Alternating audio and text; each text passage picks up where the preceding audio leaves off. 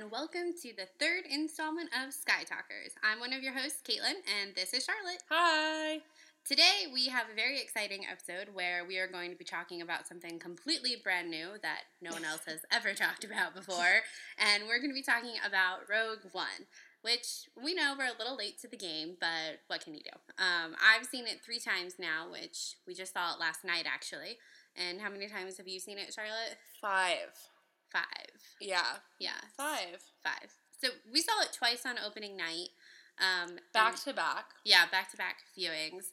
But I haven't seen it since, actually. So when we saw it last night, it was a good refresher. The thing about Rogue One, I think I saw The Force Awakens in the movie theater. I don't even remember my number. It must have been 14 double, and yeah, 15. it was definitely double digits. Yeah, and for some reason, that was... Because I don't think that there was, a huge emotional stake in The Force Awakens like there was in Rogue One. It just seems like... Oh, that's dangerous territory because of Han Solo. You gotta be careful what you say. But you know what I mean?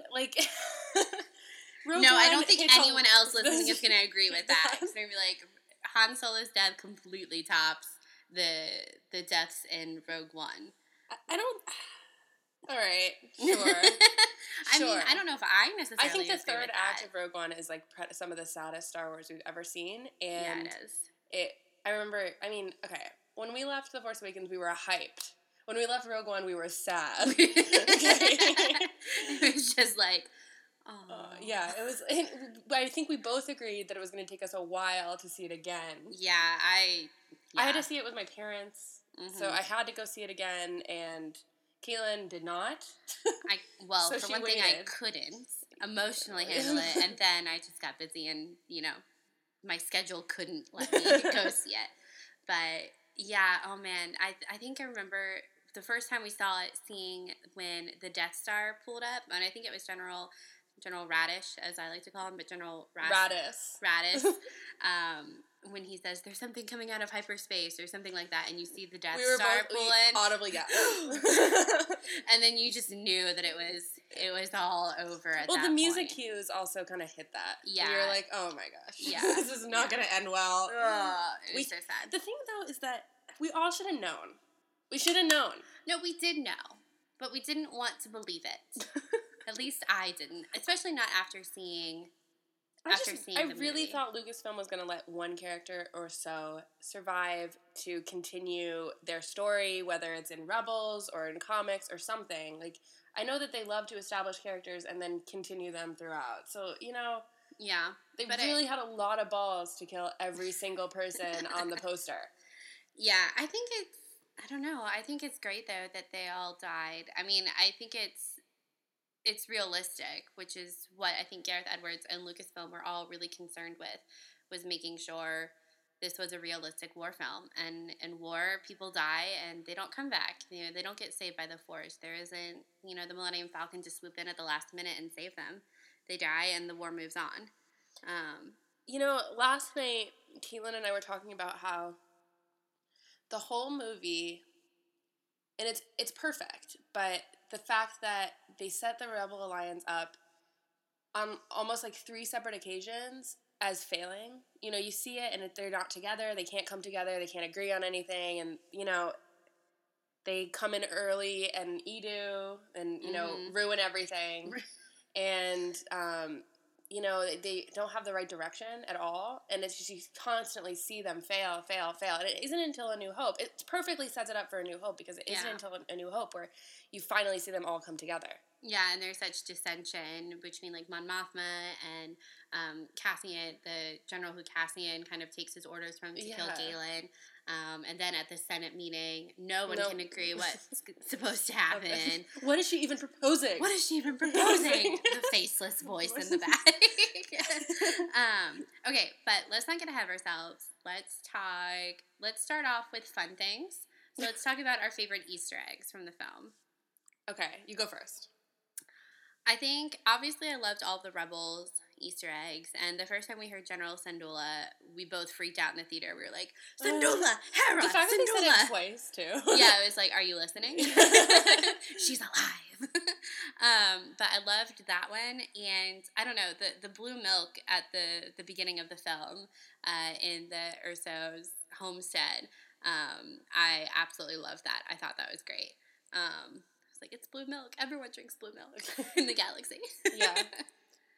Yeah, I think that's my favorite, too. I love the General Syndulla thing. And I also really, really, really, really love all the found footage of the Red Squadron. And I think that is something that only as, like, a fan or someone who would recognize those, you know, kind of small faces would notice. And we noticed it right away. We were very, very excited. Yeah. It's such a great...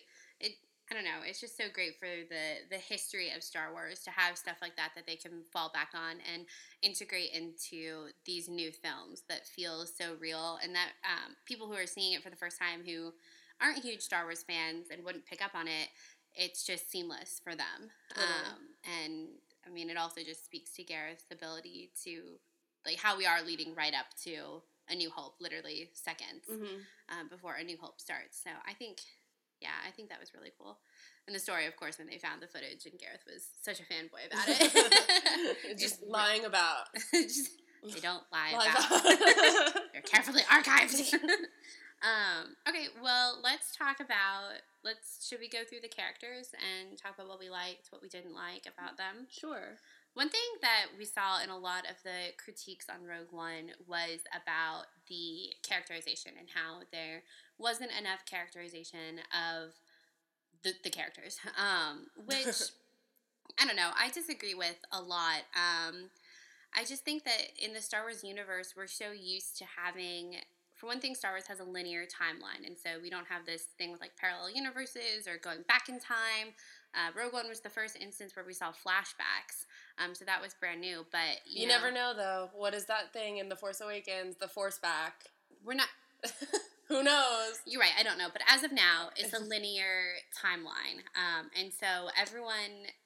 All of us as fans, we expect to know, we're so used to having all this information about where a character was during the Clone Wars, where they were during the start of the Rebellion, where they were when the Empire was in control, and where they were at the end of Return of the Jedi. We're used to having all of the blanks filled in for us. And the fact that we don't have that in Rogue One, I think people wanted to have the entire backstory of Jyn, what she was doing with Saw. Everyone wants to know where Cassian was, why he's so hardened. Everyone wants to know about Chirrut and Baze and how they became friends. And they count it as a negative thing in the story that we don't have those things. Like, we take it for granted totally about how much background information we're usually given about some, like, small characters in Star Wars. Yeah, and I disagree that shows that they're not... that they have bad characterization. It's not the job of the movie to tell us their life story. It's the job of the movie to make us care about them and feel something when they do something heroic or when they die. And I know I did when all of them died, so I think in that sense it was a success. And would I like to know how Baze and Chirrut became friends and, you know... They're guardians of the Temple of the Wills. Yeah. And would I like to know what caused Baze to lose his faith? Yeah, sure. But at the same time, I didn't know... When you saw A New Hope, we didn't know how Chewie and Han came together. We didn't know anything. Do we now? Like, I guess we will at the Han Solo movie. Yeah, I guess we will. But even now... Again, Star Wars loves to fill in a lot of different character... It does. ...stories, and we... really expect that, and it's not fair, I don't think, to dock a movie because of that. Yeah, and I mean, I've seen a lot of comparisons to A New Hope and how A New Hope has such great characterization, but there's a lot left out. We don't know how Han and Chewie are friends. There's a lot about Princess Leia that isn't explored. There's a lot about Luke that isn't explored. There's so much about Princess Leia, actually, that isn't explored. Yeah, and I don't know. I just think that people are rash in those kinds of critiques on Rogue One. And the thing is that we actually did get a lot in Catalyst. We got so much backstory about Jyn. I mean, she's still a child during all of this, and her father and Galen. I mean, it was the only instance I felt where reading a book like Catalyst or Star Wars book that takes place before the movie really, really helped, especially just the first scene. The first scene, like, I knew it was happening. I mean, last night we were talking about how, like, if you didn't know that Galen was a scientist or anything, I think you'd be a little confused up until, like, maybe the middle of the movie. Yeah, I think so, too. I think it would be hard to kind of figure out what was going on. Mm-hmm. As far as what his role in all of it was and why it was so important to find him. But I think that's what's great about Star Wars movies is that the whole point that George set up in the beginning of A New Hope is that you're coming into the middle of a story. The movie doesn't take time to catch you up on what's going on. It doesn't take time to catch you up on where you are. It trusts its viewers. Yeah, or what the political situation is. It just throws you in. It gives you Luke, and you kind of learn as he learns. Now, I guess the difference with Rogue One is that you're kind of thrown into the middle of the war, whereas with Luke, he was being introduced to the rebellion versus the Empire, and so you got to go on that journey with him. Whereas with Rogue One, you're just kind of immediately thrown into it, which is a little different, but I think the same kind of construct. Totally. Okay, all right, so the characters, that was a bit of a sideline. Okay, so let's start from the top. Jen, what did you think of her? What did you like? I really liked Jen. I thought there's one scene that always sticks out in the movie where I just don't like it and I don't really get it. When she tries to escape after being freed in, I forget what planet it is. Wobani. It's Wobani. It's Wobani. When she is being rescued, as K2SO puts it, she's just so aggressive, and it's just like, stop. Just, girl, stop. And you don't really... Girl, calm down. It just sticks out to me because it just doesn't really vibe with the rest of her character, I feel like. See, I thought it vibed. Because she's like Ahsoka. She's gray. She's in the middle. She's not with the Empire or the Rebellion. She doesn't care who's rescuing her. Just that someone else is taking her. I think that's what she sees it as. Someone else is taking her. And she does not want to be taken. Yeah. I like Jen. She's not my favorite female heroine in Star Wars. No.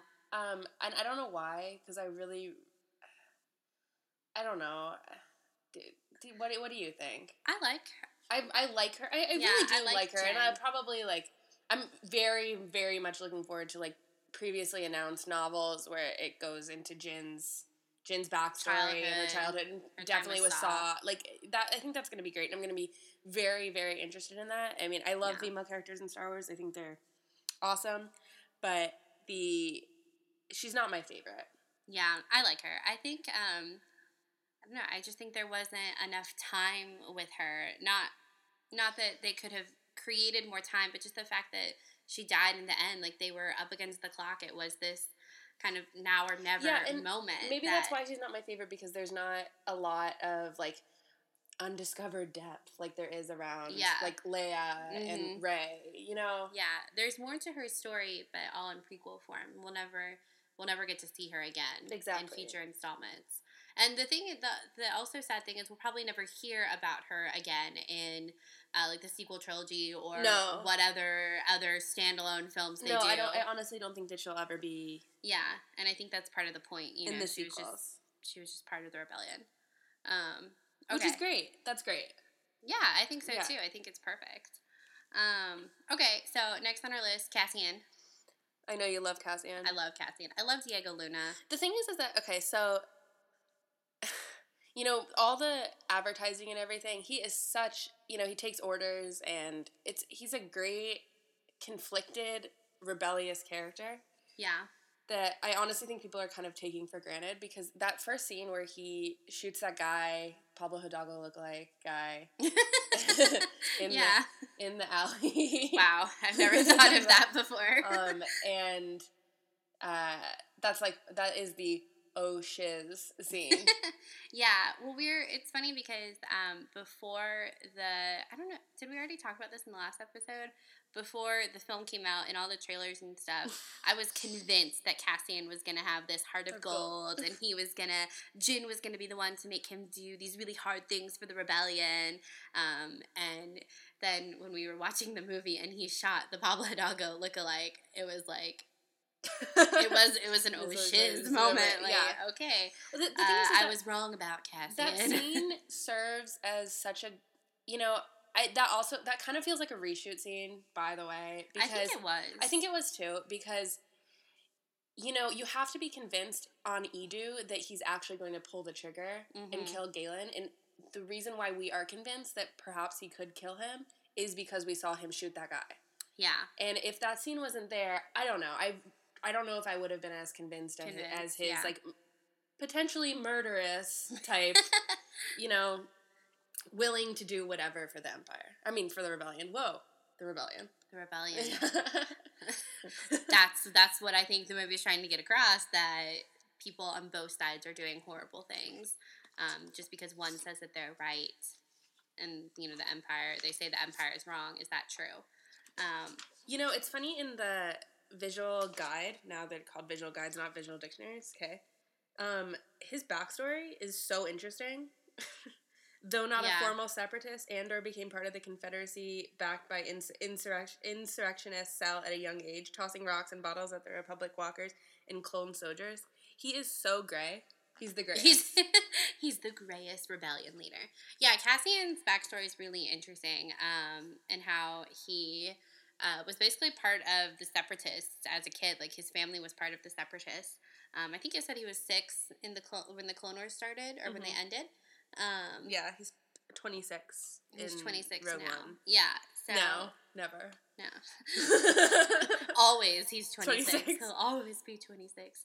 Yeah, but I loved Cassian. I thought he was a really interesting character, and I think Jyn kind of represents the first time that someone's kind of given him a different option on what to do, and shown him that it's okay to do the right thing. You don't always have to take orders necessarily, and sometimes it is just about doing the right thing, which is why I think he eventually comes around and he believes Jyn.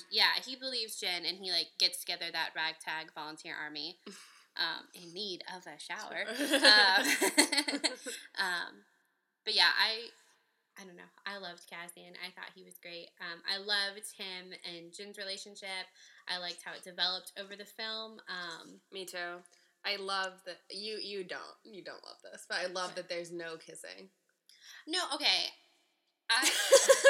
I'm a romantic, okay? I admit it. I ship characters when I shouldn't, and I accept that about myself, okay? And I like that they didn't kiss in the film, but the shipper in me is like, man, I wish they kissed. But I think kiss. Yeah. I thought it was the right choice for the movie, though. But I still wish it would have happened. I think that last scene, though, when they're together is enough. I think so, too. But I do think that in the elevator, they did shoot a kiss, and it just got cut out. I think they did, like, just to play with it and see if it worked. Yeah, to see if it worked, because their faces are very close together. I am so interested in the cut scenes. I love deleted scenes, just off the bat. Yeah. But this, I'm just, like, so excited for. Yeah. Well, it'll be interesting to see in, like, years to come what they left out of the initial like, Blu-ray release and what gets included in the future. Totally. And I think that this is going to be something that keeps coming up at celebrations. You know, like when we were at Celebration 5 when they showed the Luke with the lightsaber. Oh, yeah. Like, that was a good moment. Yeah, I forgot about that. Yeah. And I feel like that's what's going to be with Rogue One. We're just going to keep seeing, like, revealing shots and revealing cut things that aren't included on the Blu-ray, and etc. Well, do you think, because there are all those famous shots, there are all those shots from the trailer where they're running down the beach, like Jyn and Cassian, with the Death Star plans. So do you think they had originally... Well, no, we know they never originally survived. Yeah. But I guess it's a question of how they got the plans out if they weren't transmitting them. I heard that it was the satellite... So the whole thing was that they were in that satellite tower. Yeah. And that they had to go... Basically, she had to go to the top to get to the satellite tower. Yeah. And that's where she sent it. So basically, I heard... so the tower was in a different place. That the tower was in a different location. Okay. So basically, she just had to leave... So it was the same thing. Which I think was, it was the same thing. Mm-hmm. But I'm sure when they went through the drafts and the cuts and the reshoots, they were like, why do we have this scene when we could have her just going up to the top? Yeah, it doesn't make sense for the tower to be... And I'm sure, like, the digital effects weren't even rendered yet, so they figured that one out. And we kind of lose the moment of, like, one, Cassian probably wouldn't have been able to fall while they're getting the plans because they're running. Mm-hmm. You know, both of them are running down the beach, and the original version.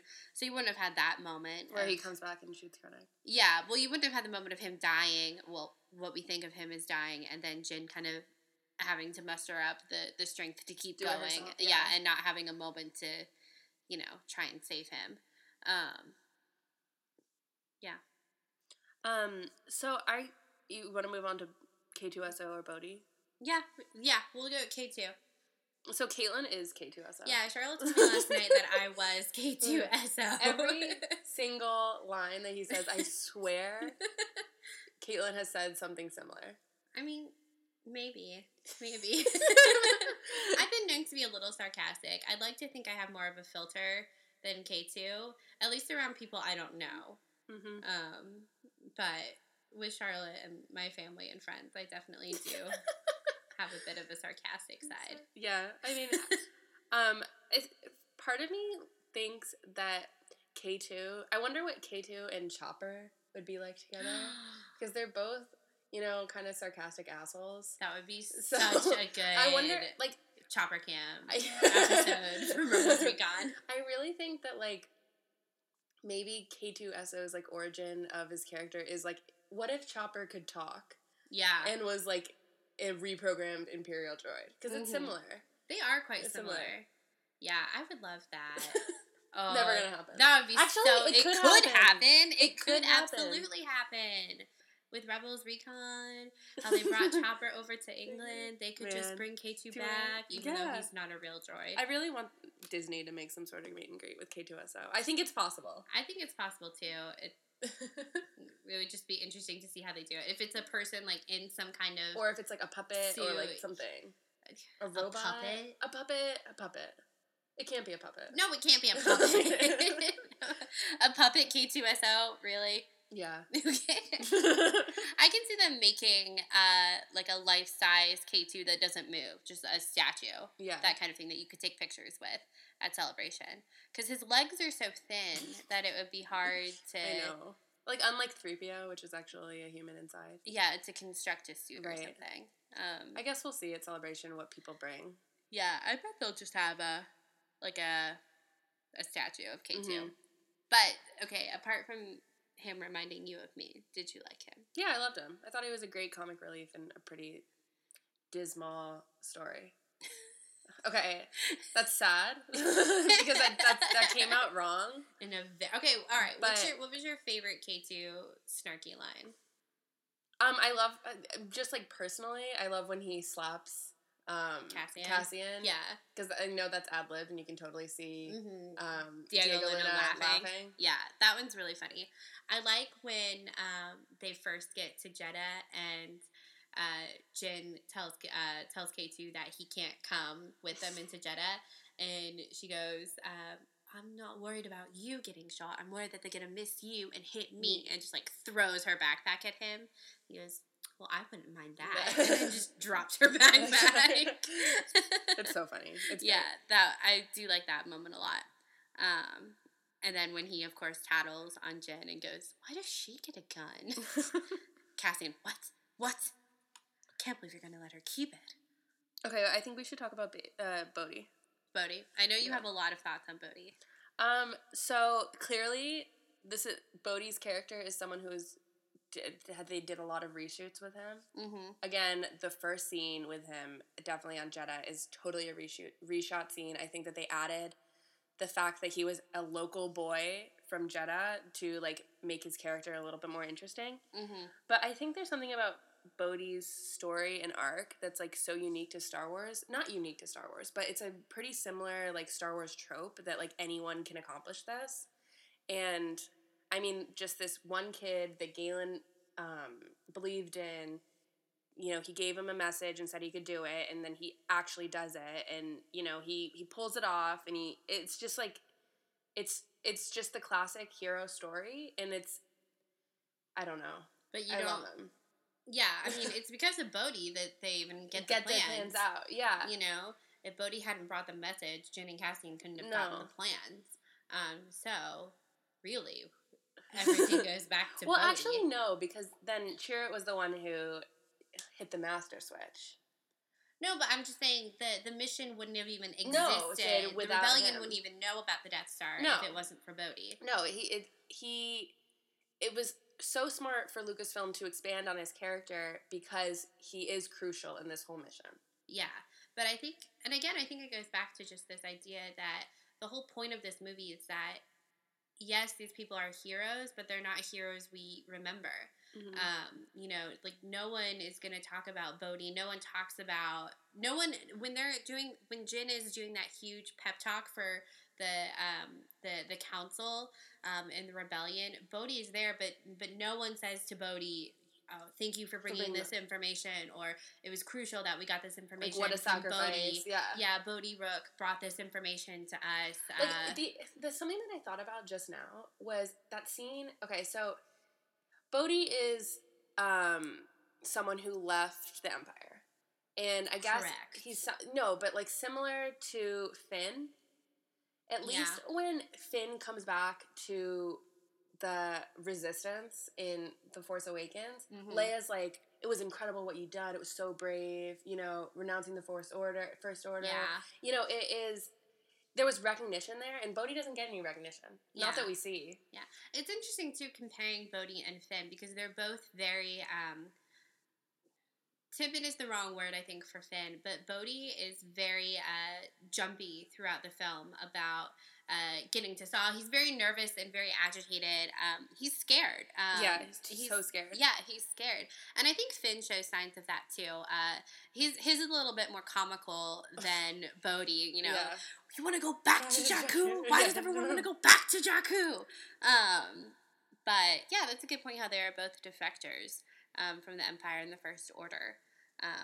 But Bodhi, the only thing I wish there had been more of for Bodhi, I wish he had a better death scene.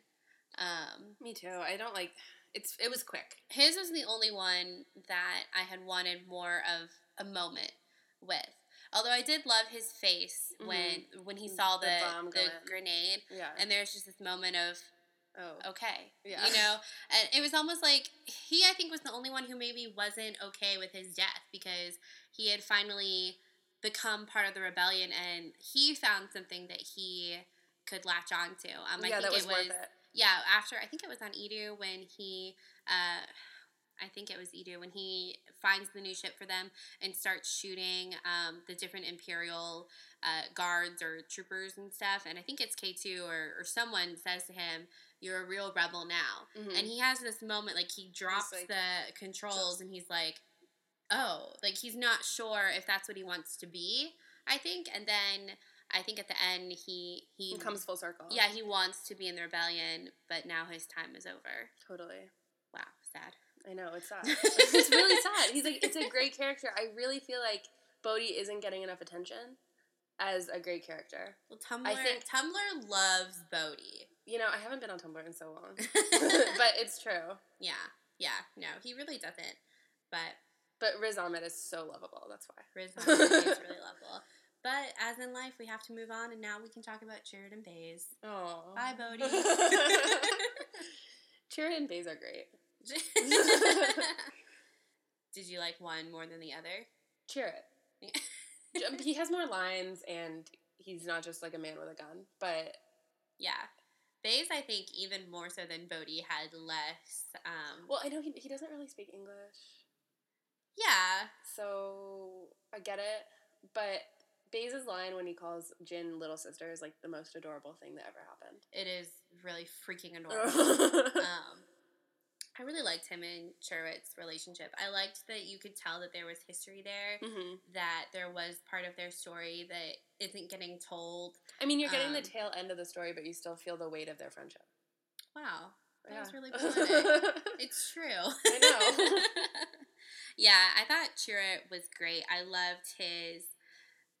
What I wanted more of in the film was them, I don't know, I wanted the Kyber crystals to come up more, and I'm thinking about this from when he saw Jin's Kyber necklace, or knew that she had it, and his comment, that the strongest stars have hearts of Kyber.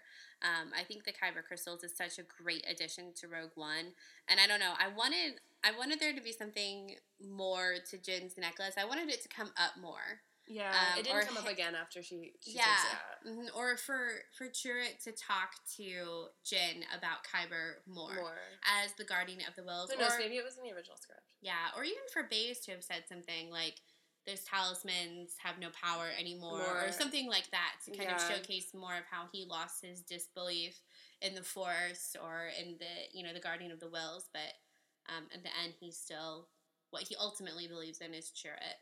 Totally. Yeah, it's true. Also sad. It was very sad. Everything is sad. There's that, you guys know that dinosaur book that's like, all my friends are dead? That's what I think of with Rogue One. All my friends are dead. Okay, so Krennic. Did you think he was an effective villain? Yes, because he was doing anything he could to get the attention of the Emperor. Anything. Did he scare you like Kylo or Vader scared you? No, because he's a different kind of villain.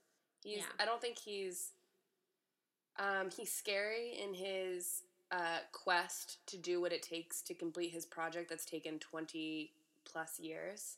But he just wants to turn it in already. Yeah, exactly, and get the credit for it. Mm-hmm. But he doesn't really have the power that like Tarkin has, or Vader has, or the Emperor has, and he's not your traditional villain. No, he's not. I thought Krennic, you kind of see that desperateness in him throughout the film. He's just so desperate to get the Death Star up and running, and all of these rebels keep getting in his way, and keep kind of messing things up for him, and Tarkin keeps messing things up for him, and kind of Tarkin is overshadowing him and really condescending towards Krennic. Totally. And I think that just pisses Krennic off to no end. Krennic is just a really pissed off villain. Yeah, he's so mad. Yeah, he's just mad, and I think it kind of it clouds his thinking about what should be done, or how he should handle situations when they come up.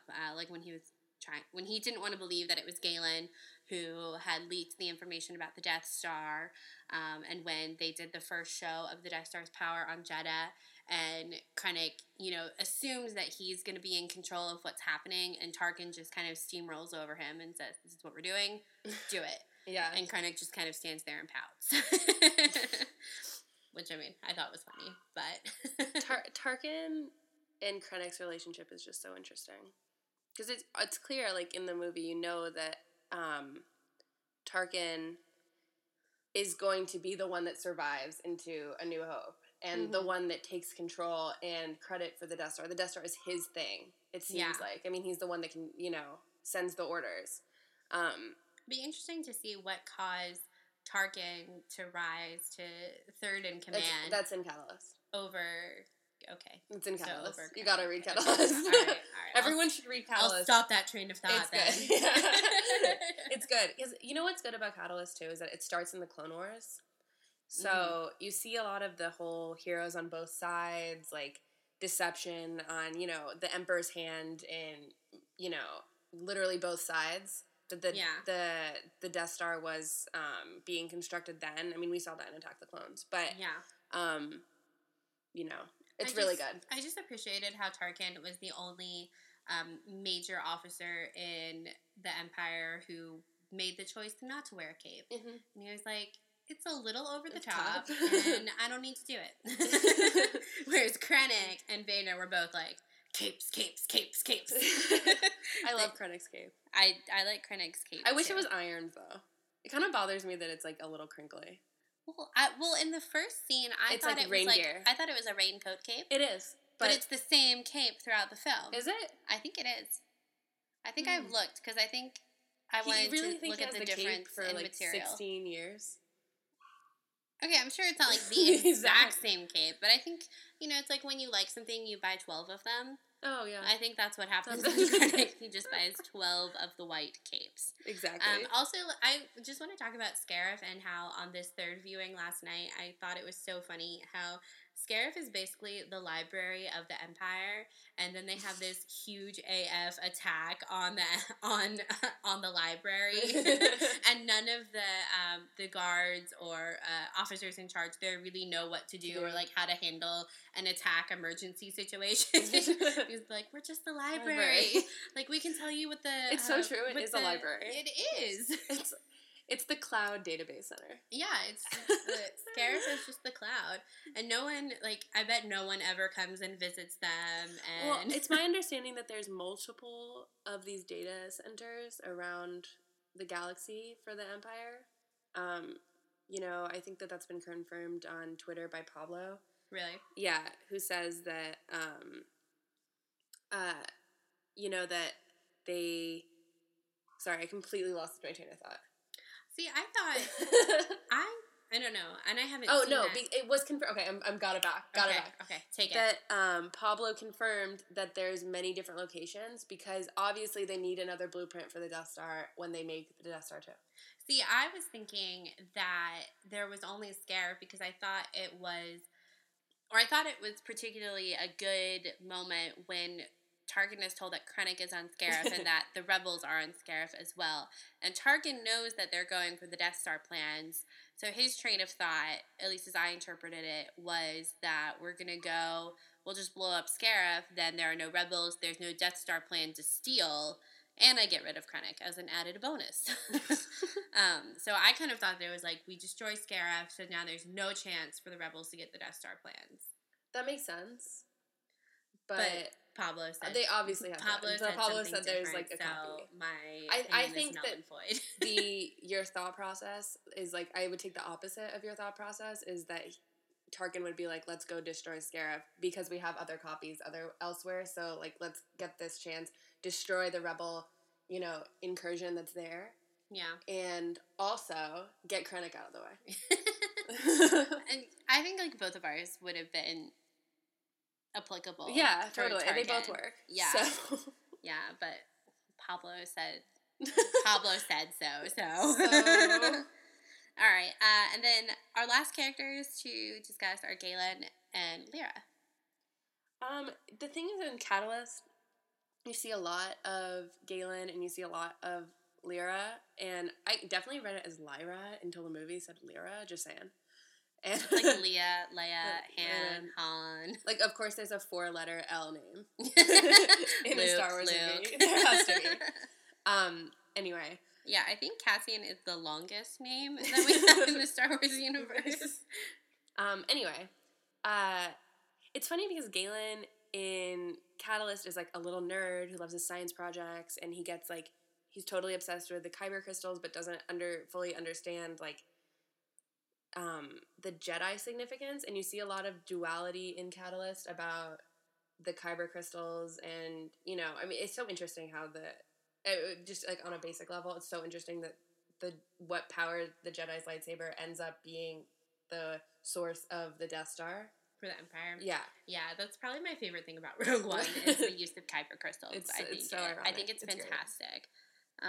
But anyway, Galen is like a little scientist, and you know, I think that a crucial part of his character, though, is that he can be manipulated, and like when he was younger, he was by Krennic.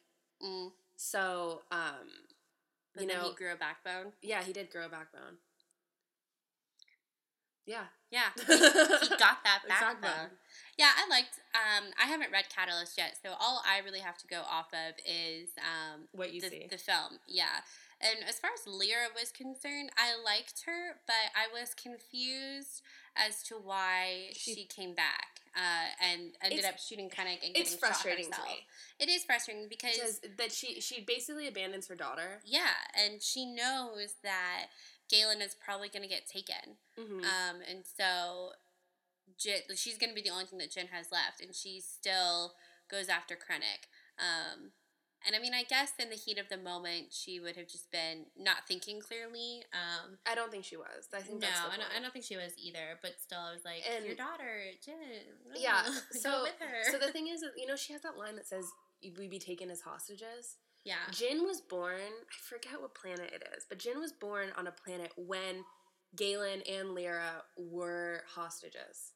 So they had been used to this life of Krennic and the Empire and the Republic taking them as hostages to, learn from... Exploit Galen's mind. Exactly.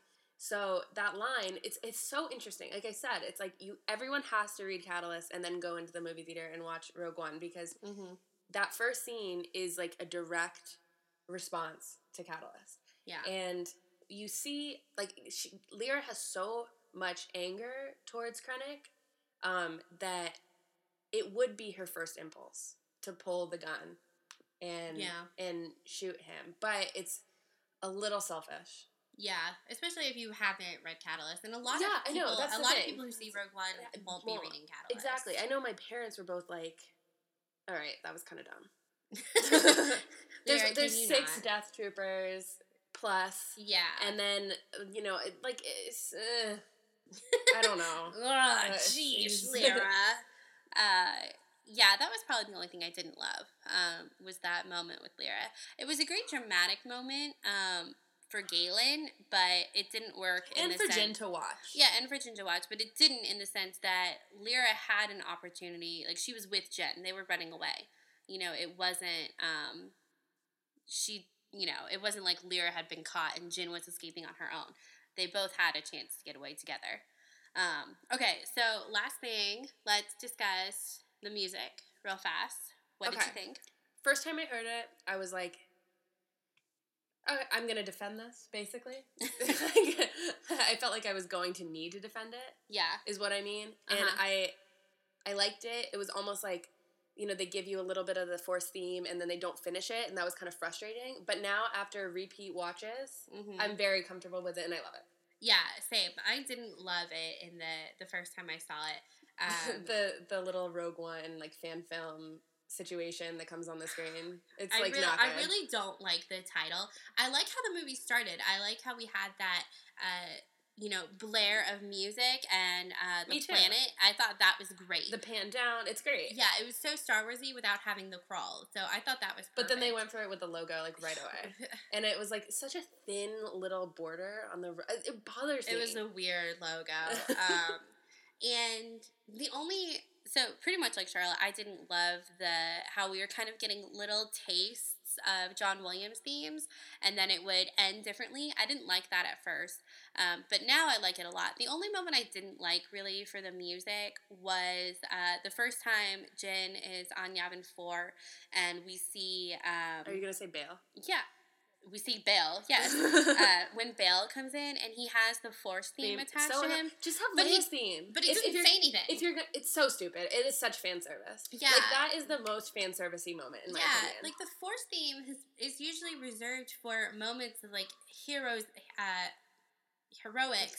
and when... He's just walking in. Yeah, he just walks in and just stands there. Also, if you're gonna have a theme for Bail Organa, let's have it be Leia's theme. Yeah, or a little touch of Leia's theme, kind of, like, woven into the background. That was really the only moment I didn't like. An addition. Yeah, I just... Bail is a really important character in the Rebellion, but he's never... I don't know. He's done really great things for the Rebellion, but... Not that we've ever seen, so I think to use the Force theme for him was...